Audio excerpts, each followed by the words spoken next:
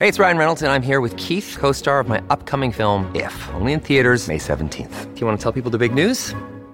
All right, I'll do it. Sign up now and you'll get unlimited for $15 a month and 6 months of Paramount Plus Essential Plan on us. MintMobile.com/switch. Upfront payment of $45 equivalent to $15 per month. Unlimited over 40 gigabytes per month. Face lower speeds. Videos at 480p. Active Mint customers by 531.24 get 6 months of Paramount Plus Essential Plan. Auto renews after 6 months. Offer ends May 31st, 2024. Separate Paramount Plus registration required. Terms and conditions apply if rated PG.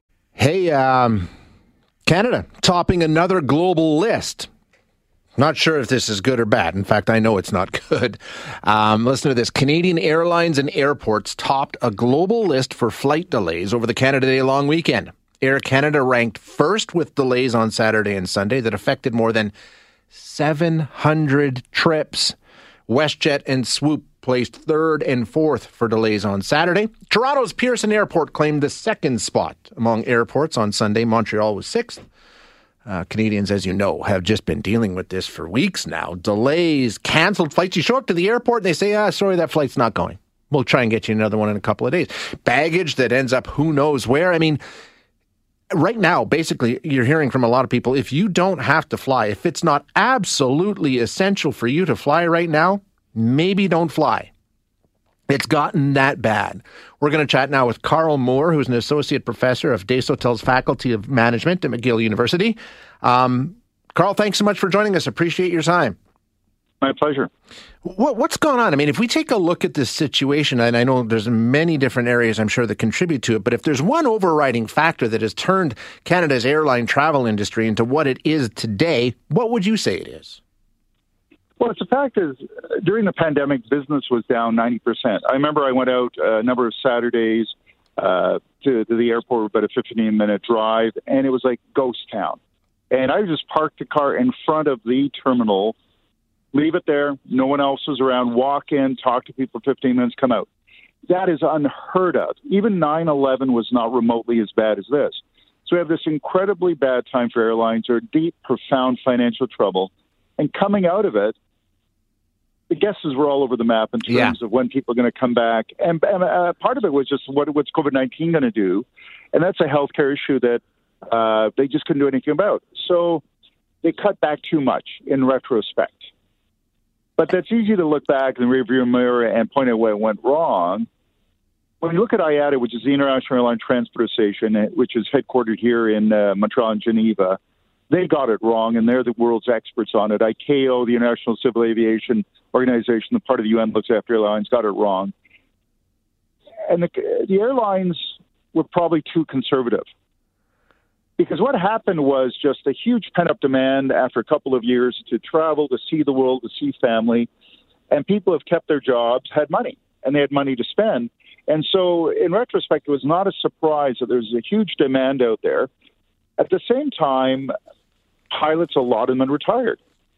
Because why wait for a pandemic? You're at an age where you can retire. Flight attendants don't make a lot of money, and they could go find better jobs with less tough schedules for the same or better money. So there's been a real and the other big shortages of security people that work for the government at the airports in Canada. And it's been around the world, but it's been in Canada is what we're talking about. That's been a huge additional problem as well. And it's the perfect storm. And I think you're right in terms of cutting too deep. And then I've heard some airport officials say the reason they got caught off guard is because the summer rush that they were expecting and wanted to prepare for happened way earlier, like 6 weeks or 2 months earlier than they thought that it would. So they're playing catch up. So you're right. I think in some ways it was a bit of a guessing game. It was trying to read the tea leaves and see where they need to be. And they blew it, frankly. Well, it's also that, tomorrow, hopefully not, but COVID-19 could come back. Sure. And stage 7 or 8, who knows what it is now. And it's something where business would slump off again. So they are businesses. They're there to make money for their owners. Air Canada has not been owned by the government since Brian Mulroney. And I saw him the other day here in Montreal. He's 83. Mm-hmm. He was a prime minister a long time ago. So, and WestJet is owned by Jerry Schwartz, a venture capitalist out of Toronto. A family largely owns Porter. So they're businesses. And a lot of businesses really had to cut back during the pandemic. I'm just sitting here across from the SAQ. It's the wine store in Quebec. One of them's closed. A lot of businesses had to shut because, for a couple of years, the demand wasn't there. And so responding to it perfectly, I'm not sure anybody did that. But the airlines, it's writ larger because we're all aware of it, and most of us want to travel. And we're frustrated by this, for sure. That's the thing. And I think you make such an important point there when you're talking about air travel. Okay, the wine store across the street from you is closed. Okay, go to a different one. If you're an airline, you show up at the airport and you're traveling to attend a wedding or a funeral or an important business conference or whatever the case may be, a job interview, and the guy says, yeah, you know what, that flight's not going. It might be another one tomorrow or the day after. It's an entirely different category of business, is it not? Oh, so yeah, and something where you look at Edmonton, Montreal and Toronto are the big airports, particularly Toronto, in Canada.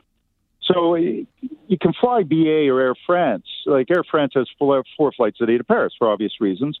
BA flies a couple flights a day to Montreal.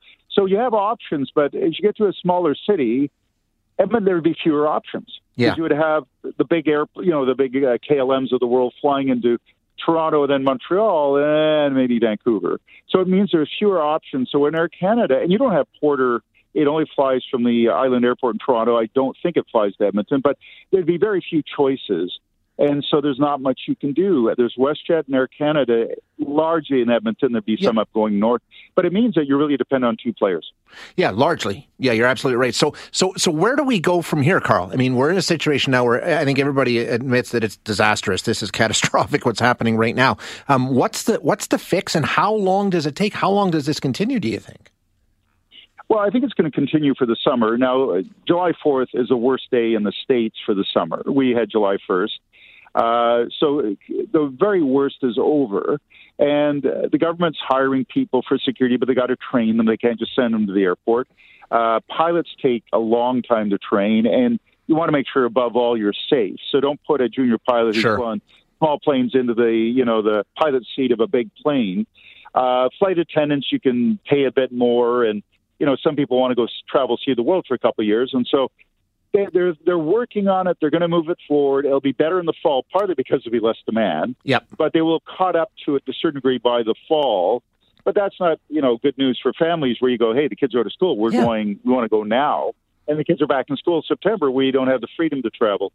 So I think it'll be better in the fall, but partly because demand's down. But all the airports, as well as the government, as well as the airlines will have got their acts more together by then. But it means it's going to be irritating to fly this summer. And you may have to check your emails to see if your flight's canceled or do things like that. And you might go to the airport, go early. There's long lines.